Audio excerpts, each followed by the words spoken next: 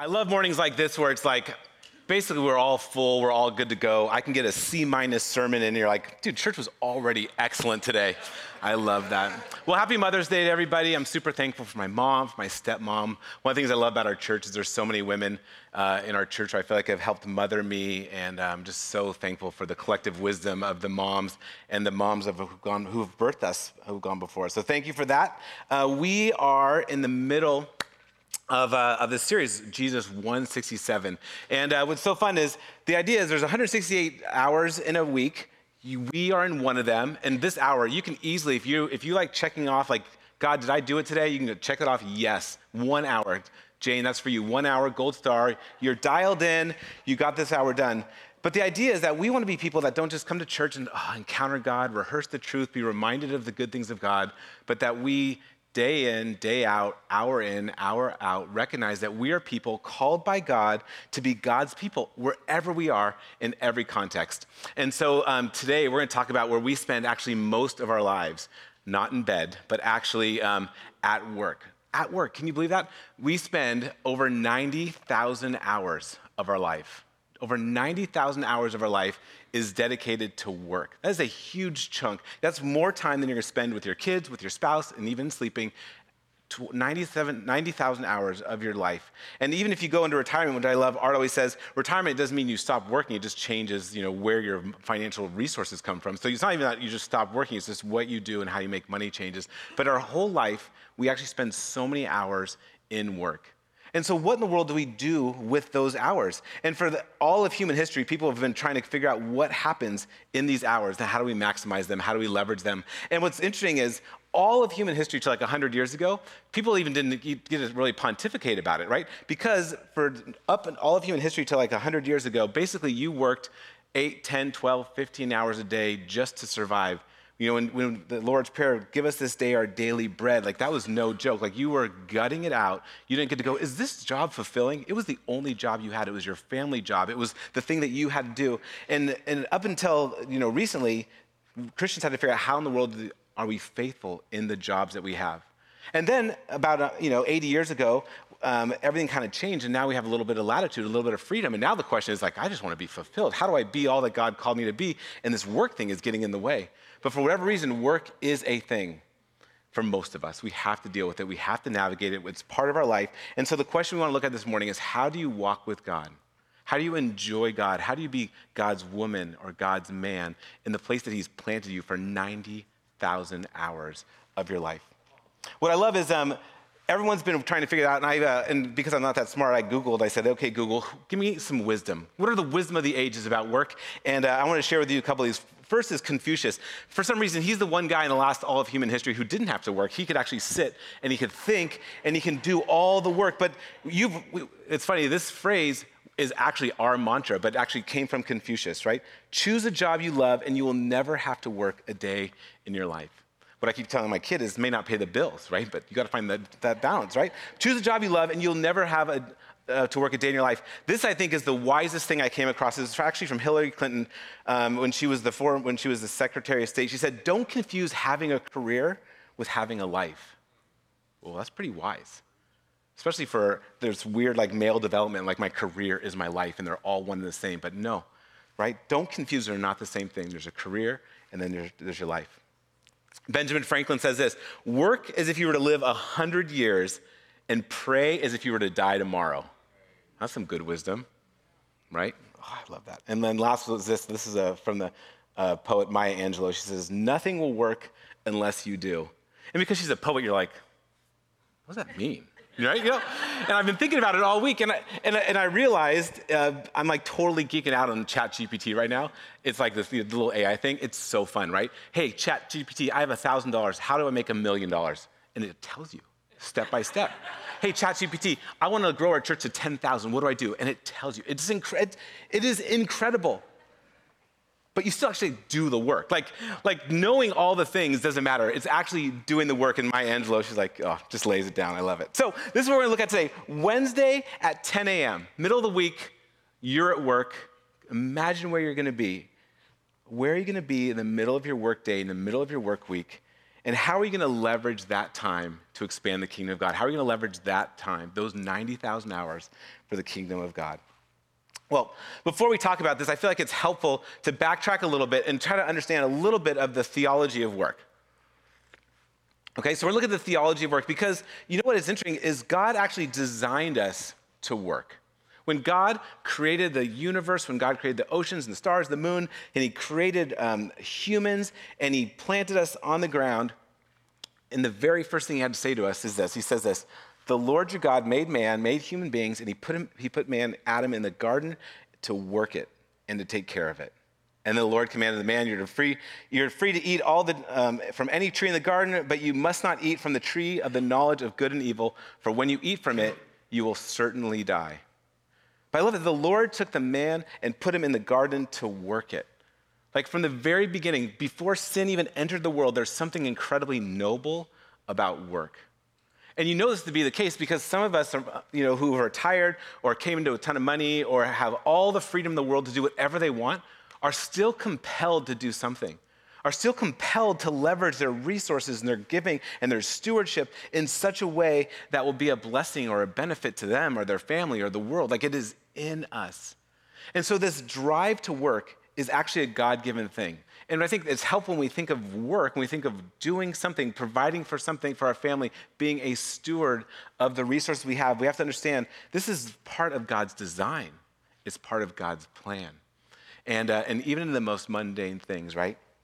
And in the 16th century, I guess it was 17th century, but it was a long time ago, Brother Lawrence was this monk. And he was poor, he was uneducated, and he found himself in this monastery. And because he was poor and he was uneducated, right, he kind of found the right tasks. They're like, we got the spot for you. You're going to garden and you're going to wash dishes. That's what you're going to do to serve this community.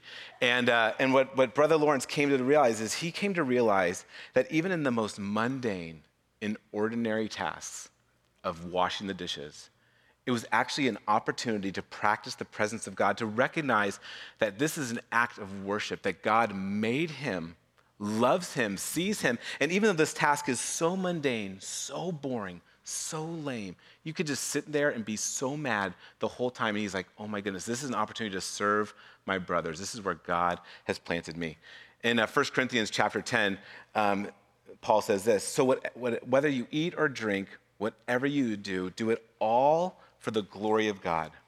Whatever you do, whatever job you're doing, no matter how mundane, how ordinary, how boring, how not fulfilling, there is a lane of Christian theology where we are called by God to worship him, to honor him, to see ourselves stewarding what God has called us to be and what he's called us to do. And what's interesting is verses like this, right? Martin Luther and John Calvin, basically end up coming with this whole idea, the Protestant work ethic, right? Is rooted in this idea that we are called by God, that whatever we do. And back then, they didn't get a choice. This is what they did, whether you're a farmer, a blacksmith, a servant, it was a very tiny percent of people who just got to do whatever they wanted. All of us normal people worked. And so how are you faithful people? So that's part of God's design, right? God made it that way. He made us to be that way. And even in the most boring and mundane things, we get to worship God. Whatever we do to the glory of God. But if we're honest, work sucks. So what do we do with that, right? We have this theology that God made work, and it's good and it's noble. And on the other hand, 90,000 hours of our life is spent toiling and sweating for the benefit of somebody else. You're leveraging 90,000 hours of somebody else's for your wealth. Like, is it blowing? And like, that's godly, that's kingdom work. And we want our hearts to be full. We want to leverage our gifts. And so we wrestle with this tension. And so one of my favorite theologians said this, work is the main consequence of the fall, and it is a curse. No wonder that it sucks. That's from Ben Cochran, a local theologian here in Marin. And he said this like 10 years ago, and it stuck with me. Like, no wonder work is hard. It is part of the curse. Like when God created humans to tend for the world, but then because of sin, God immediately curses humans and curses the world. And this is what God says. This is what God said to Adam. He says, because you listened to your wife, take that with a grain of salt, and ate fruit from the tree which I am about to command you, you must not eat from it. Then he says this, cursed is the ground because of you. Though through painful toil, you will eat food from it all the days of your life. It'll produce thorns and thistles for you, and you will eat the plants of the field. By the sweat of your brow, you will eat your food until you return to the ground, since from it you were taken. For dust you are, and dust you will return. That checks out, right? I mean, that checks out. And I just think it's a helpful balance because we are called by God to be noble and incredible and change the world for the kingdom. And sometimes we get jobs, we get those 90,000 hours and we're participating in that. And sometimes we get a job and part of those 90,000 hours are crushing our soul. And we have to figure out how in the world are we faithful to God? Are we faithful to the things in front of us? And are we moving the kingdom forward no matter wherever God has planted us? All right? And if you're trying to navigate where that's happening in a career path and there's all these things you're wrestling with, that's for another time. Call Pastor Jeff. He'll get you all tuned up. But for the sake of the few minutes we have left, this is just in general, we have to recognize that those are two tensions. And so what are we going to do? How do we live in Wednesday, this Wednesday, not like Wednesday in 10 years when you have your dream job, this Wednesday, in the job that you have, in the place that you have, how are you going to honor God? And here's how we do it. We dress for the job we have. Back in the good old days, every job required a certain dress. And there's something about getting ready for work. And we live in such a casual culture that we don't really get this anymore, but almost for all of human history, for many professions, you dress. In Christian traditions, I mean, we're so like warm and friendly and casual, but in the Christian tradition, if I'm gonna get ready to preach, I have a robe, I put on a stole, I wash my hands, I go through a liturgy, and I prepare to come and deliver the word of God, and it is no joke, right? I mean, it's no joke now, but I'm like in my cool white shoes, you know, and like I'm trying to relate. Like there's something that's warm and friendly to that, but there's something, right, when you dress. Like, and only a couple times my whole career did I put on all the garb, and you put on all the garb, and you're like, oh boy, look out. This is the real deal. In jobs, we have to do that, right? If you have to get dressed up for a presentation, you're getting dressed up, you're getting ready, prepared, and you're like, this is a big deal, right? If you're in law enforcement or a firefighter, right, everything you're putting on your body matters, and you're paying attention to it. And so if we're going to get ready to go to work, we need to get ready for 10 o'clock tomorrow. We have to get dressed. We have to put on the right clothing to prepare ourselves. I love this passage in Colossians chapter 3 because it works for everything in every situation, but I thought, what a fun way to think about it in the context of getting ready for work. Paul says this, therefore, as God's chosen people, holy and dearly loved, clothe yourself with compassion, kindness, humility, gentleness, and patience. Bear with each other, forgive one another, and if any of you has a grievance against someone, forgive them as the Lord has forgiven you. And over all these virtues, put on love, which binds them together in perfect unity. Isn't that a beautiful verse? Can you imagine? Like, what I love is in Ephesians, it talks about put on the whole armor of God, right? There's a posture of like, okay, I'm going to do some spiritual battle. And now here we go, and I'm going to put on all these things, the helmet of salvation, the shield of faith, and you're like, all ready to go.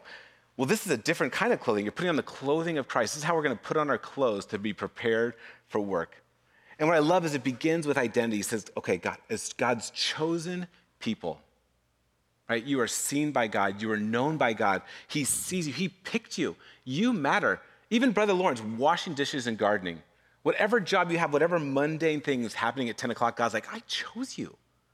You are my daughter. You are my son. I picked you. I picked you to be in this spot at this time. He chose you. Holy, set apart. Like your job may not feel holy and set apart. You may not even feel holy and set apart. But our identity is that we are people who are to be separate, to be set apart for the glory of God.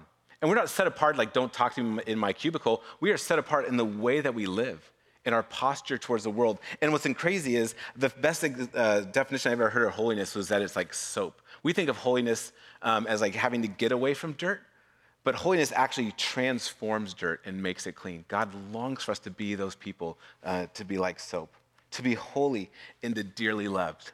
He could have just said chosen, like I picked up my baseball cards. He could have just said set apart, holy, but dearly loved, like emotionally connected. Like he doesn't just go, I love you because I have to, like a pet. Like he emotionally loves you, dearly loved. And I think we forget like God loves me, God loves me, God loves me. But sometimes it's just nice to sit and to realize like God really loves you. And he doesn't love you like as a group. Like he loves you, Tyler, right? He loves you, Rudy. I can't see all the way back there, right? He loves you, Rick. Like he loves you. He loves you, dearly loved. And because of that, that's how we go in. Our very first part of our clothing we put on is our identity. Who am I? So then whatever mundane thing we do, we're like, done. Here we go. So what do we have to do? We have to put on. So I just want to give you a couple definitions. Just close your eyes just for 2 whole minutes here. Imagine 10 o'clock Wednesday at work, who you're interacting with. Put on compassion. Compassion is the feeling of empathy and understanding for the distress of others. But not just the distress of others, but it's also an attempt to alleviate or reduce it. Kindness. To be generous towards others in a friendly manner. I love this. It reflects a willingness to go above and beyond one's personal needs and to contribute positively to the lives of others. Imagine walking into the people that you work with and expressing compassion and kindness. Or humility, being modest and unpretentious. Be aware of your limitations and imperfections. Have room for growth. Balance an accurate self-perception while avoiding excessive pride or arrogance. Being able to learn. Here's a good one, gentleness. Kind and tender. Begin to be aware of others and their feelings. Showing restraint in the face of conflict and hostility. Choosing to respond with understanding and empathy instead of anger and hostility. Actually being mindful of your words and your critical language. And patience. The ability to remain calm and composed in the face of challenges and delays. The ability, again, to manage your emotions, expectations, and reactions, demonstrating self-control when confronted with setbacks. Willing to give time for situations and even your career to unfold naturally.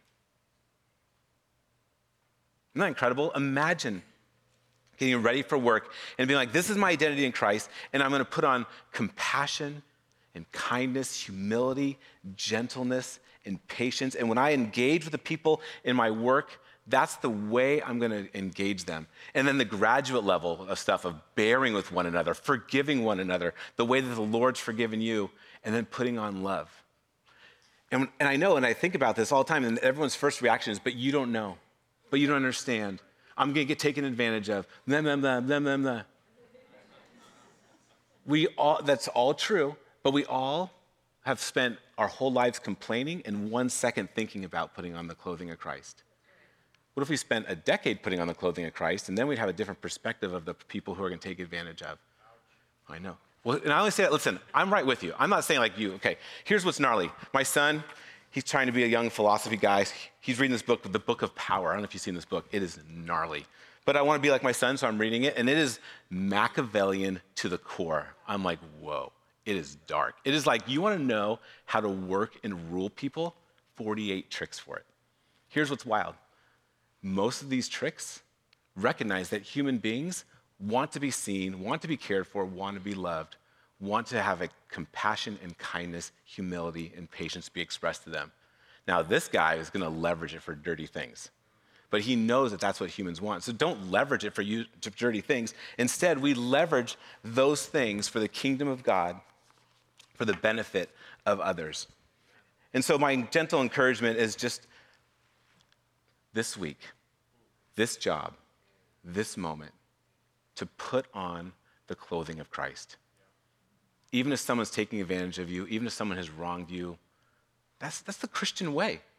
That's what Christians have done. That's what makes Christianity different from every other religion in the whole wide world. Because there is justice that God's going to bring down one day, but that justice isn't ours. Our job is to love others the way that we have been loved, to forgive others the way that we have been forgiven. And if your job is an unhealthy place, well, this week at 10, you can be praying about that and thinking about that and coming up with a plan to transition and figure those things out, because you don't need to be there forever. But while you're there, how do you be God's person? All right, shoot. Okay, all right. We're still going to get out of here on time. Don't worry about it. Okay, I just want to give you 4 pro tips. These are 4 pro tips. You're thinking about how am I going to survive work? How am I going to leverage these 90,000 hours? These are the 4 things we have to do. We said it every single week. We say it no matter what the sermon series is, no matter what we're doing, no matter what we're talking about, the number one thing is we want you to be connected to the vine, to be connected to Jesus. John 15, verse 5, right? If you're connected to the vine, you're going to bear fruit. Be on this journey towards Christ. Move towards Christ. All of your energy and effort gets to be connected to Christ. He's the one who's actually going to grow the fruit in you. He's the one that's going to help you put on the right clothes. So that has to be the starting point. The starting at any point, no matter what, all the time, be connected to Christ. In any way our church can help you do that, it is our joy. Number 1, be connected to Christ. The second thing is, right, prepare for work. This is what's so incredible. It's genius. The people who've all gone before us have said there's something unique about having a quiet time in the morning. And everyone's like, oh, the morning's too hard. I like doing it at bedtime, which is great. There's actually a whole spiritual practices that you do at bedtime. It's like you can do both. It's incredible. But there's something incredible and challenging, even getting up 5 minutes early, 5 whole minutes to just stop and think, okay, I am God's woman. I am God's man. And I'm going to put on the clothing of Christ as I walk into the office today, as I walk into work, whatever that is going to be. Prepare for work. Here's the hard one. This one's harder to preach. We actually just have to do the work. There's a work in front of us that we have to do, and we just have to do it. And what's crazy is with all of our cultural moment of rights and self-entitlement and all the things, no one does work. You come in late, doesn't matter. You don't tell your boss that you're taking time off for vacation, or you tell them the day before, and they how do they not know? It's a totally wild world out there, and it's not working well for everybody.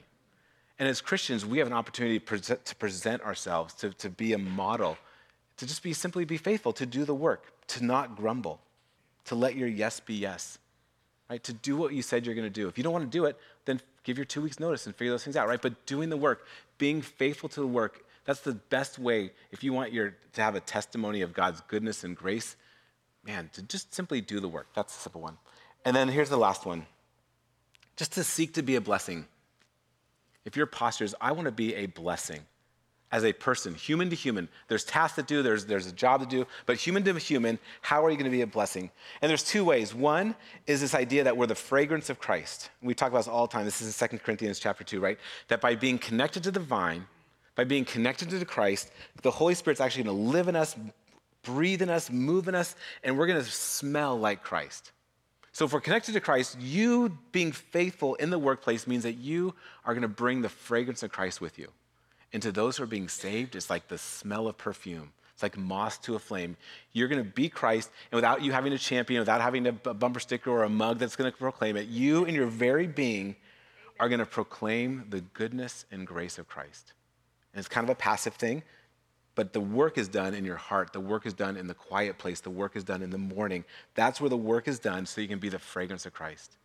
The second is an active thing that we're also called to be God's ambassadors.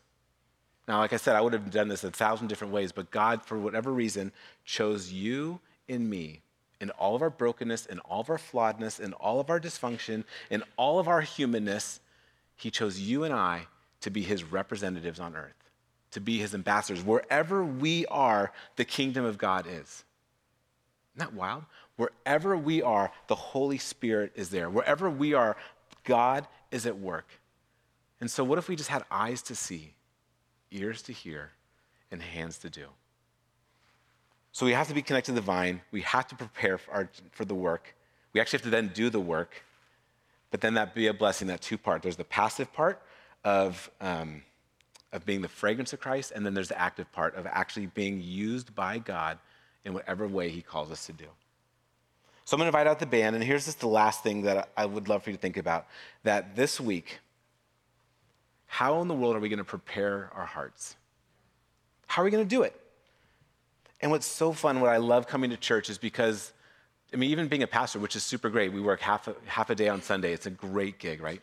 But the rest of our week, it's mundane. We write meetings and budgets and people and things it's work is work. It's work is work. And so it takes effort. It takes time to prepare ourselves. It takes time to prepare our hearts. And we come to church to remind ourselves of the truth, to rehearse the truth, to encounter God. But if we want to be God's woman, God's man in all things, we have to prepare our hearts. And what's fun about Sunday is the place to make sure our heart is full, to make sure we've encountered God, to have the remembrance and the taste in us and through us so that it gives us a running start for the week. And so what I'm going to encourage you to do, I'm going to pray in a second, but then I'm going to encourage you to stand and we're going to worship. And we're going to worship with this incredible song that's very powerful. If you listen to the words, it's a little bit too powerful for my Presbyterian heart. But listen, that's why we're here. Amen. We're here to remind ourselves of the powerful movement of God, the powerful action of God, the powerful things that God wants to do in us and through us. And so for this next song, I would just encourage you to stand and lean in to worship, to let it fill you, to let it restore you, to let it inspire you as you have a running start to the week and all that God has in front of you. So let's do this. Would you stand with me? Let me pray real quickly, and then we'll worship together. Heavenly Father and our gracious God, what a gift that you have chosen us. We are your chosen people. We've been set apart. We are holy and sanctified and set apart for your good work. And we are dearly loved. Yes, in general, but individually, specifically, we are dearly loved. And because of our identity rooted in you, may we have the guts, may we have the strength, may you give us the strength to be your woman, to be your man in the place that you've planted us. For as great it is, or as a total reminder of the fall and the curse that it is. No matter where we are, God, we want to be faithful. And we want to honor you. And we want to be used by you. So have your way in us. Have your way through us. And may we both individually and corporately be your people, your ambassadors at work this week. And it'd be for the glory of your son, Jesus, and all of God's kids said, amen and amen.